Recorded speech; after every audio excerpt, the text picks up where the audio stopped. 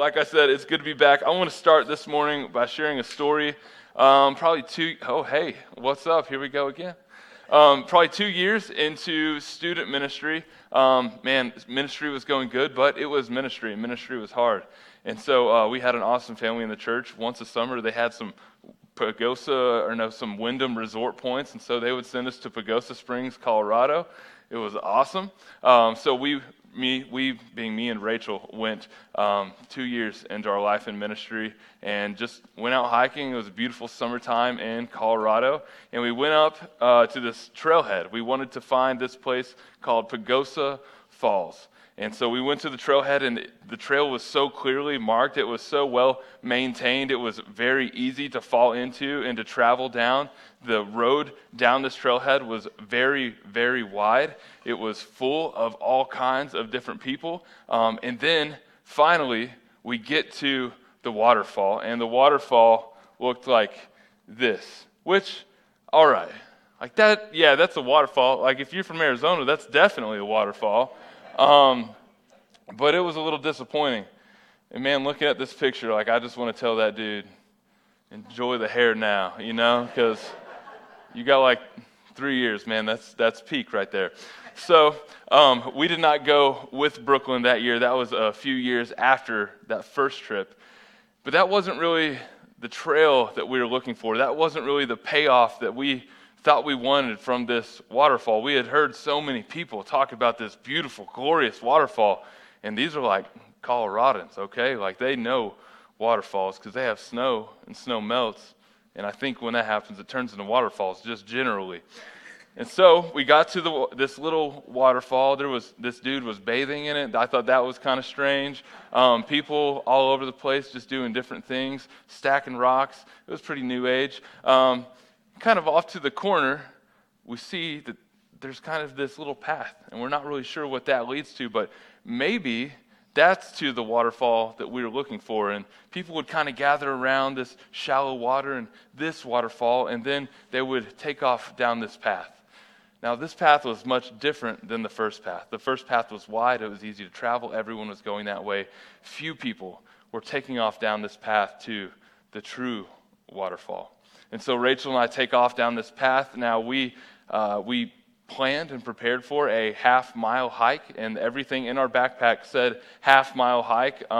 2 packages of peanut butter crackers. I don't know if you learned last week, but I like to snack. That's really an important thing to me. And 2 water bottles. Now the path that we started going down, thinking that first waterfall wasn't quite good enough for us, something was calling us out into the wilderness a little bit further. That path ended up being 4 miles long, and it would get all the way up to 12,500 feet. There was, at one point, I thought we were going to Mordor to destroy a ring. I felt like a little hobbit. I just didn't know where we were anymore. I thought it was like, is this Narnia? I'm not sure. But we finally get to the waterfall, and the waterfall that had the payout was this waterfall right here, this side. Okay, now I'll get on this side. Now you guys can see it. That's the waterfall. And I don't care who you are. If you are a man in this room and you see a waterfall like that, you're checking behind it for treasure, okay? So I went and I looked for treasure because I want to know where the gold's at. And so it wasn't back there. It just wasn't. And I almost died doing it, but it was worth it. And then we hiked back, and I almost died again. But I say all that to say that in life, there are 2 paths. One is easy. Everybody we know is going to be traveling down that path, but there is a path that is harder. There is a path that is more narrow.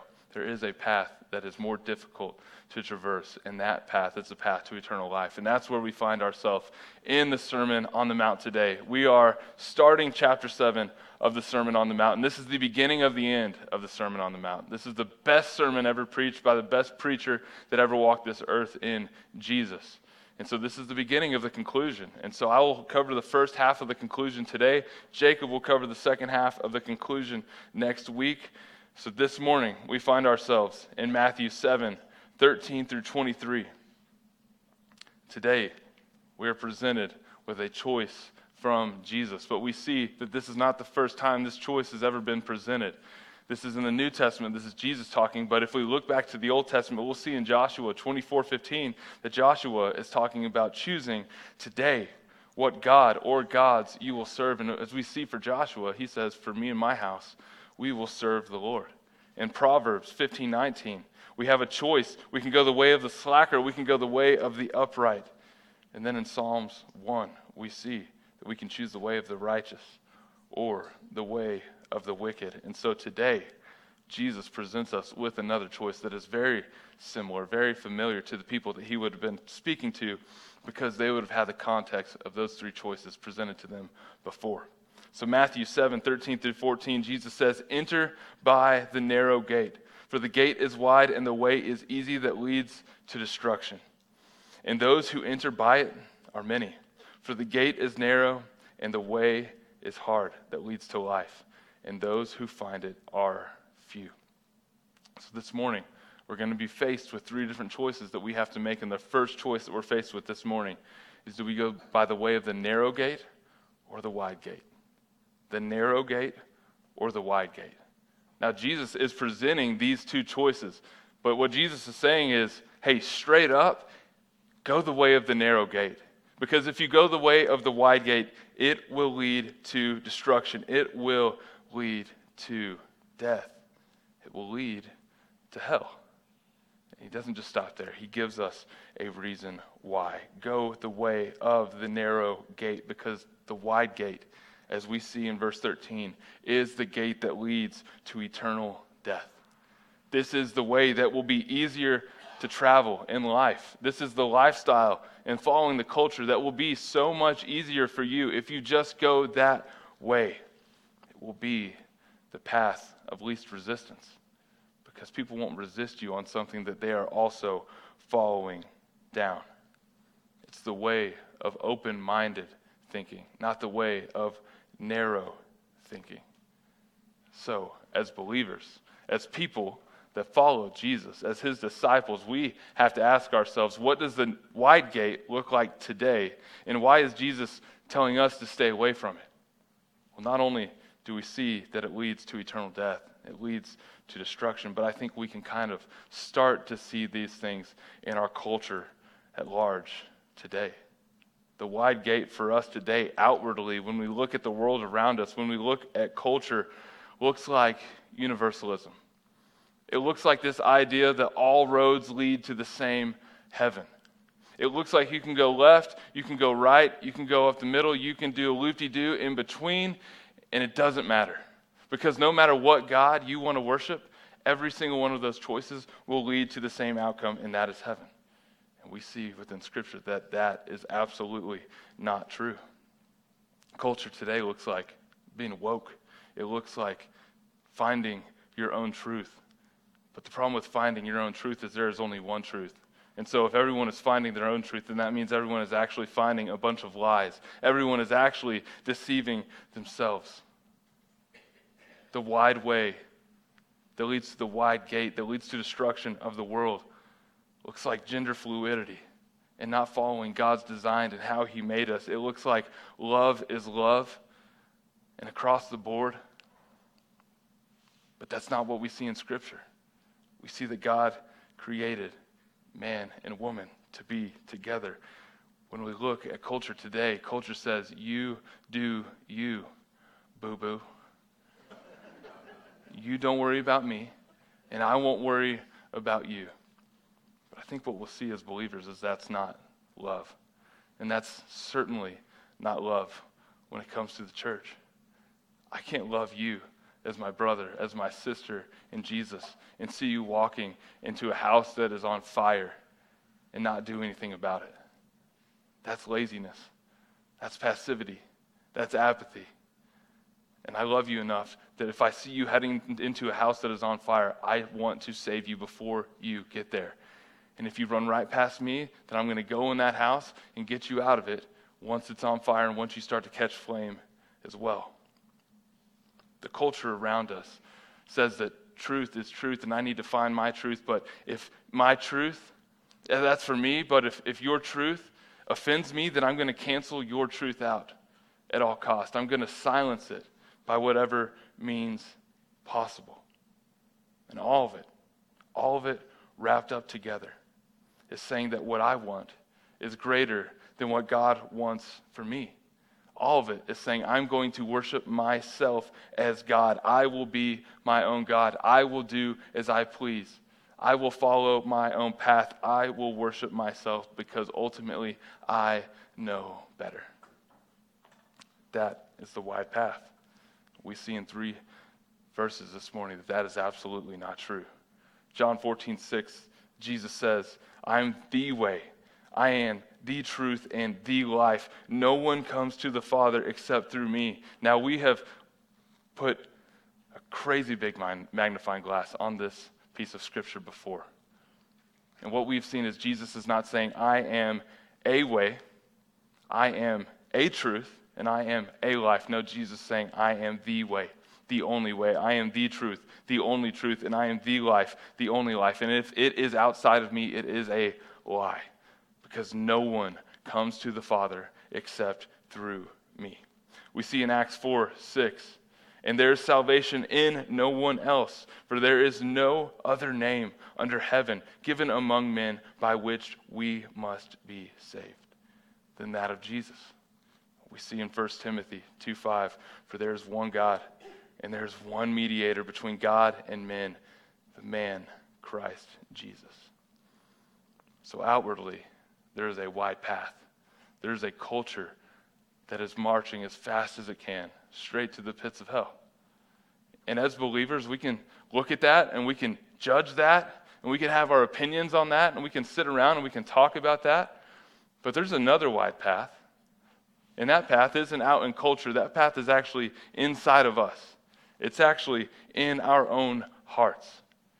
And it's this mindset, it is this deceitfulness that creeps into our hearts of independence. When we say, I can do this in my own strength. When we say, I don't need anyone or anything, especially you, God. You take a break on this one. I've got this. When we say, I can pull myself up by my own bootstraps. And as we've looked at time and time again, that is anti-gospel. As Christians, as believers, we see that we cannot pull ourselves up by our own bootstraps because we are absolutely disastrous, messy, broken people who are in need of a Savior. We couldn't earn it ourselves. But Jesus, in taking our sin when he took the cross, we've received his righteousness. And he earned our salvation. He is the one that pulled us up out of the muck and out of the mire. And it is only him. It's not by our own strength. Inwardly, it's individualism. It's us saying, this is just how I am. Other people should just accept me and embrace me for who I am. And that is dangerous because now we see that goes all the way across the spectrum into now, not only am I different, and do you have to accept me for my differences, no matter how wrong or how right they may be, but now also you need to celebrate me. You need to celebrate my uniqueness, my specialness, my individuality. And then there's also another one. And I think, men, this is what hits us hard. I think this is the biggest draw to us as leaders of the home, and that is in passivity. That is in laziness. That is in apathy. I'll just take care of it later. It's no big deal. I'm worn out right now. It'll work itself out. I don't need to tend to this right now. Or, that's not my problem. And it may not be your problem until it ends up on your front doorstep. And if we keep being passive, eventually it will. We can't let someone else take care of it, whether it's out in culture, but especially if it's inside of us in our hearts. And then there's fear. Everyone and everything is out to get me. If it can go wrong, it will go wrong. Fear leads to anxiety. Anxiety is us worrying more about ourselves and having to take care of our own problems out of our own strength instead of leaning into God, knowing that he will provide, that he is the great provider. There's addiction, there's escapism, there's comfort, there is convenience. These are all things that we have to watch out for. Yes, we need to be aware of what's going on in the world. Yes, we need to be aware of what's going on in culture. But we also need to be aware of what is going on inside of our hearts. There was a recent podcast interview by Mark Dever. He is a pastor of a church called Pillar Church, and he was interviewing a Swedish church planter and pastor by the name of Johnny Lithell, and he asked him this question. He said, Sweden often ranks first in terms of in the World Values Survey in secularism and individualism. Do you have any advice to American churches as a pastor in Sweden that is further down the path of secularism, which is coming for us? And Lithell answered, never underestimate the power of individualism. That thing just wrecks churches. We should never rest in working against it, but helping people understand that they are part of a body. Jesus died on the cross to cleanse us of our sin, to put us in right relationship with God, to adopt us into his family. And being a part of the family of God is not an individualistic thing. It is not something that we can say, I've got this on my own. Saying I've got this on my own and trying to go about the Christian life is the zebra that wanders away from the pack when the prowling lion is close by. And if that is us, that lion will attack and we will be taken out. We have to stick together in this thing called Christianity, in our walks with Jesus. So, when it comes to the wide gate and the wide path, we're pulled onto it, we're pulled into it by our own selfish and sinful nature. And we see in that the wide gate is entered unintentionally. It's something that we're born into in the broken world. Its magnetic pull is not something that we can escape. We end up on this wide path by just living life. We don't even have to try to look for it. It's just something that finds us. But that's not the only path. That's not the only gate. What did Jesus say at the beginning of verse 13? He said, find the narrow gate. Follow the narrow path. Because the narrow gate leads to eternal life. The thing about the narrow gate is because it is narrow, because its path is hard, that nobody enters the narrow gate.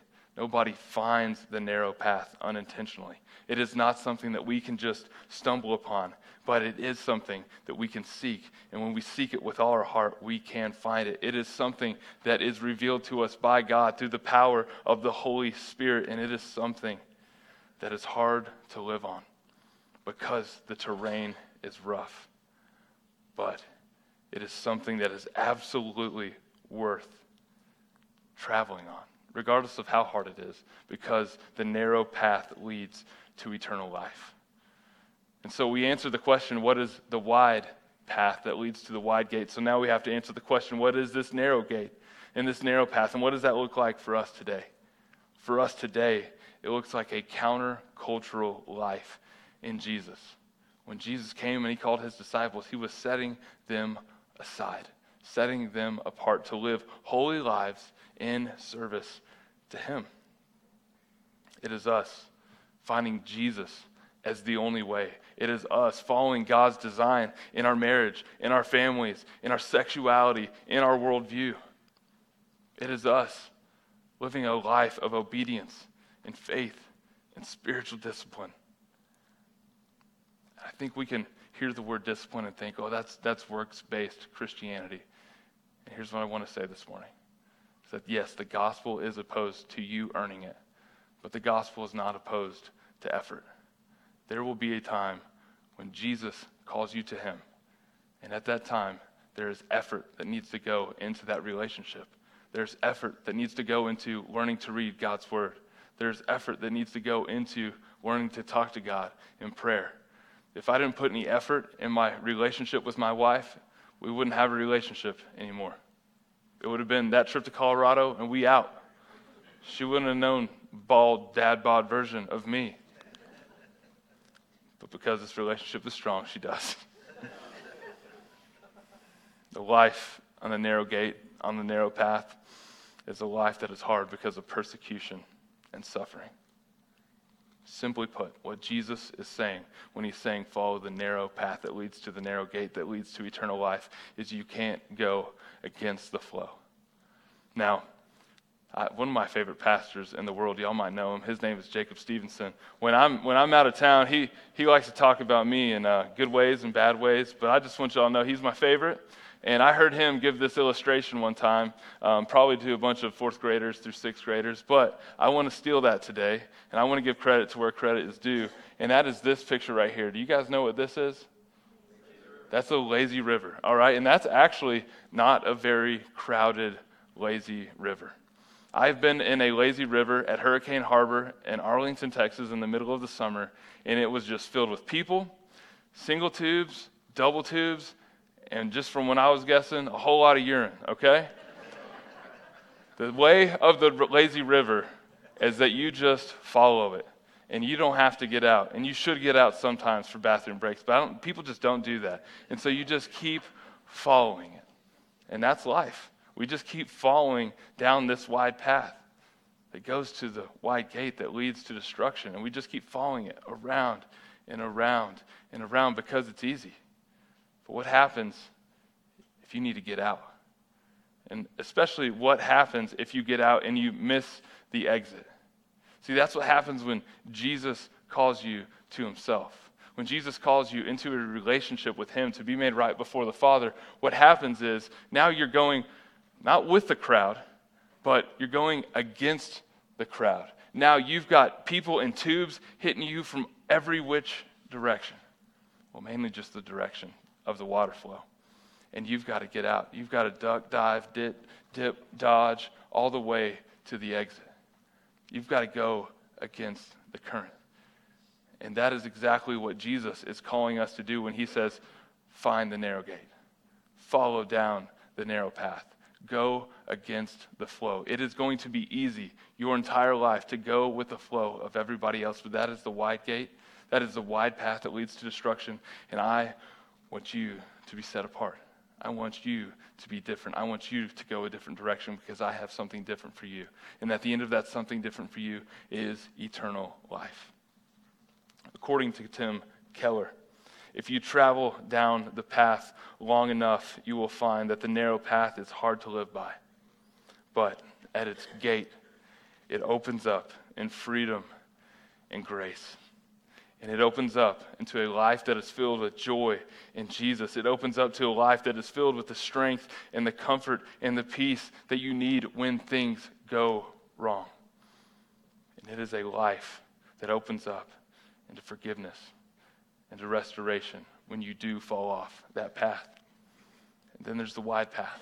And it's easy to follow, but as soon as you get to that gate, and as soon as you enter to destruction on the other side, what happens on that wide path? It was once so easy to travel, but now that you're on it, now that you passed that gate and you're entering into destruction, it closes in quick. And it closes in legalism. That could be religious legalism and having to earn your own salvation, following that lie, or just the legalism and the rigid systems that are deceitful in the world. It could look like self-earned righteousness, or it could look like constantly changing standards of the culture around us. It could look like always seeking approval, always longing for validation and never getting it. It could look like an endless search for love that you never receive because everyone else is out to worship and get love for themselves. And you never truly find it for yourself. And now, Jesus takes us from the path to the fruit. And not just the fruit, but the fruit of false teachers. Matthew 7:15-20, beware of the false prophets who come to you in sheep's clothing, but inwardly are ravenous wolves. Remember, this isn't Jesus being judgmental. This is Jesus making a judgment call, calling them how he sees them, calling them what they are. Verse 16, you will recognize them by their fruits. Are grapes gathered from thorn bushes or figs from thistles? So every healthy tree bears good fruit, but the diseased tree bears bad fruit. A healthy tree cannot bear bad fruit, nor can a diseased tree bear good fruit. Every tree that does not bear good fruit is cut down and thrown into the fire. Thus, you will recognize them by their fruit. Second point today, second choice that we have is good fruit or bad fruit. Who will you follow? What will you bear? We see in verse 15 that false teachers are deceptive. Jesus says they are wolves in sheep's clothing. They are poisonous apples. They are not transparent with their motives. They are keeping something back. They are a little bit of truth wrapping up a lot of lies. That life is putting lipstick on a pig. It might fool you at first, hopefully not. But what follows is detrimental. So we have to ask ourselves as believers, as followers of Jesus, questions when it comes to false teachers, when it comes to their deception. So let's look at the questions. Their speech is eloquent, but is it faithful to God's word? They may look good on the outside, but what is the condition of their heart? What does their character look like? Who are they when nobody is watching? Their ministry may look good on the outside, but who is it exalting? Is it a platform for them to get notoriety, to get recognition, to get likes and shares? Or is it exalting King Jesus? We also see not only are false teachers deceptive, but false teachers are detectable. And thank goodness for that. Verses 16 through 18, we see that grapes come from the vine, not from the thorn bush. So we look to the source. We see figs come from the tree, not from the thistle. We look to the source. We see good teaching comes from true teachers. And it's not always in delivery, but it is in content. And we see that bad teaching comes from false teachers. And it often sounds good and often tickles the ear and often has just enough truth wrapped up in it that it can fool us. But then what do? They sneak in a false message that is interwoven, that appeals to our selfish ambition. False teachers know how to trick young listeners. So let's be deceptive.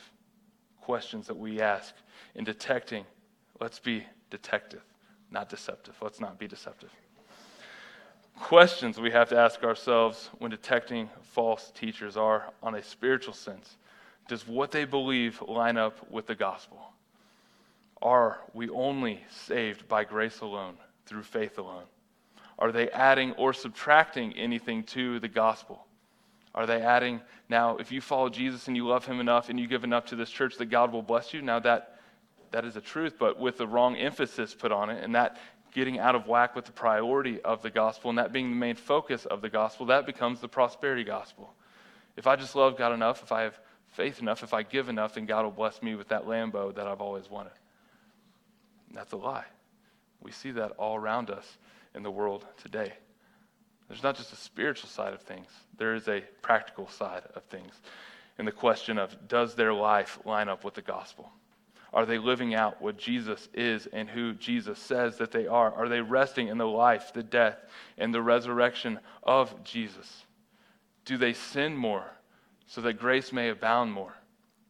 Or are they trying to earn their way into heaven with works and self-righteousness? We see in verse 19, false teachers will be destroyed. Trees that don't bear fruit serve no purpose. Their limbs are cut off and they are disposed of in the fire. They will be destroyed. False teachers serve no purpose in the kingdom of heaven. But sadly, the people that they trick serve no purpose in the kingdom of heaven either.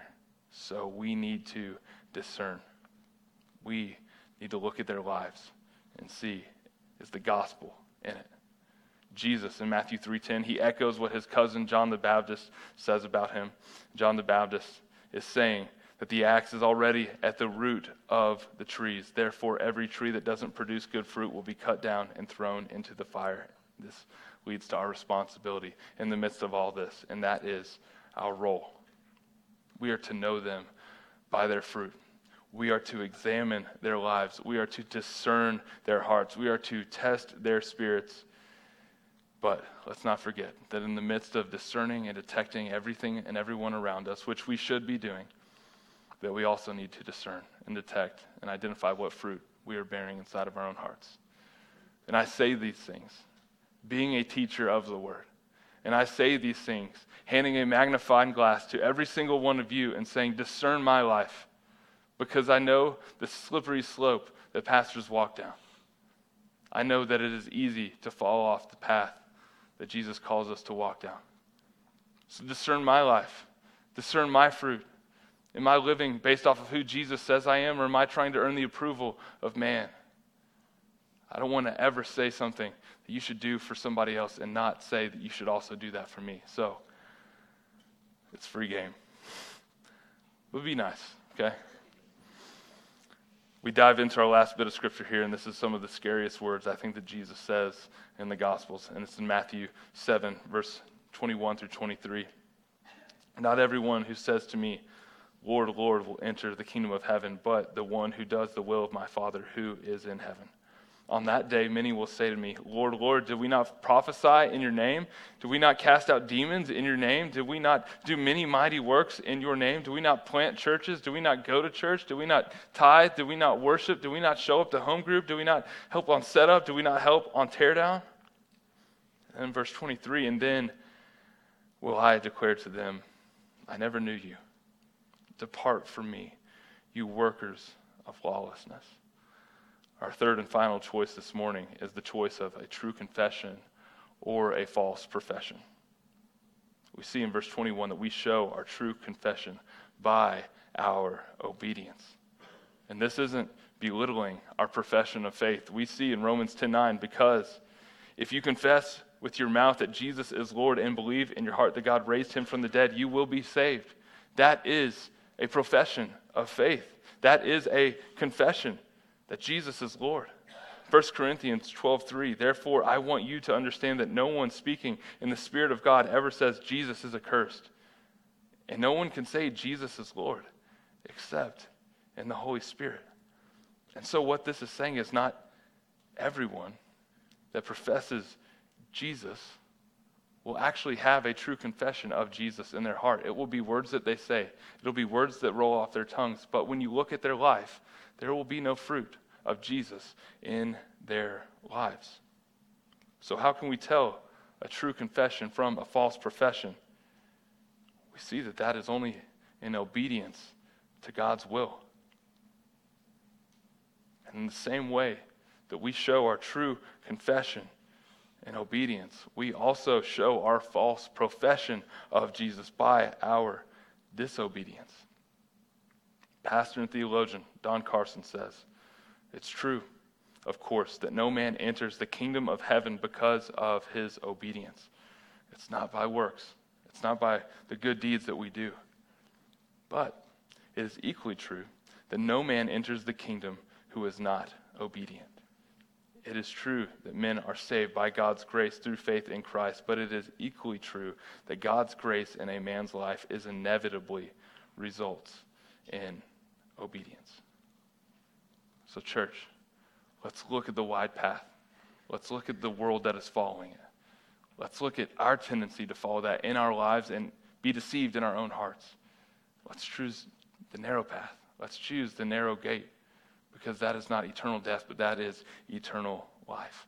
Let's discern the fruit of the false teachers and the true teachers around us. And then let's live lives of obedience, lives that mirror the true confession that we've made of Jesus in our lives, not lives that are faking it in a false profession. Let's pray.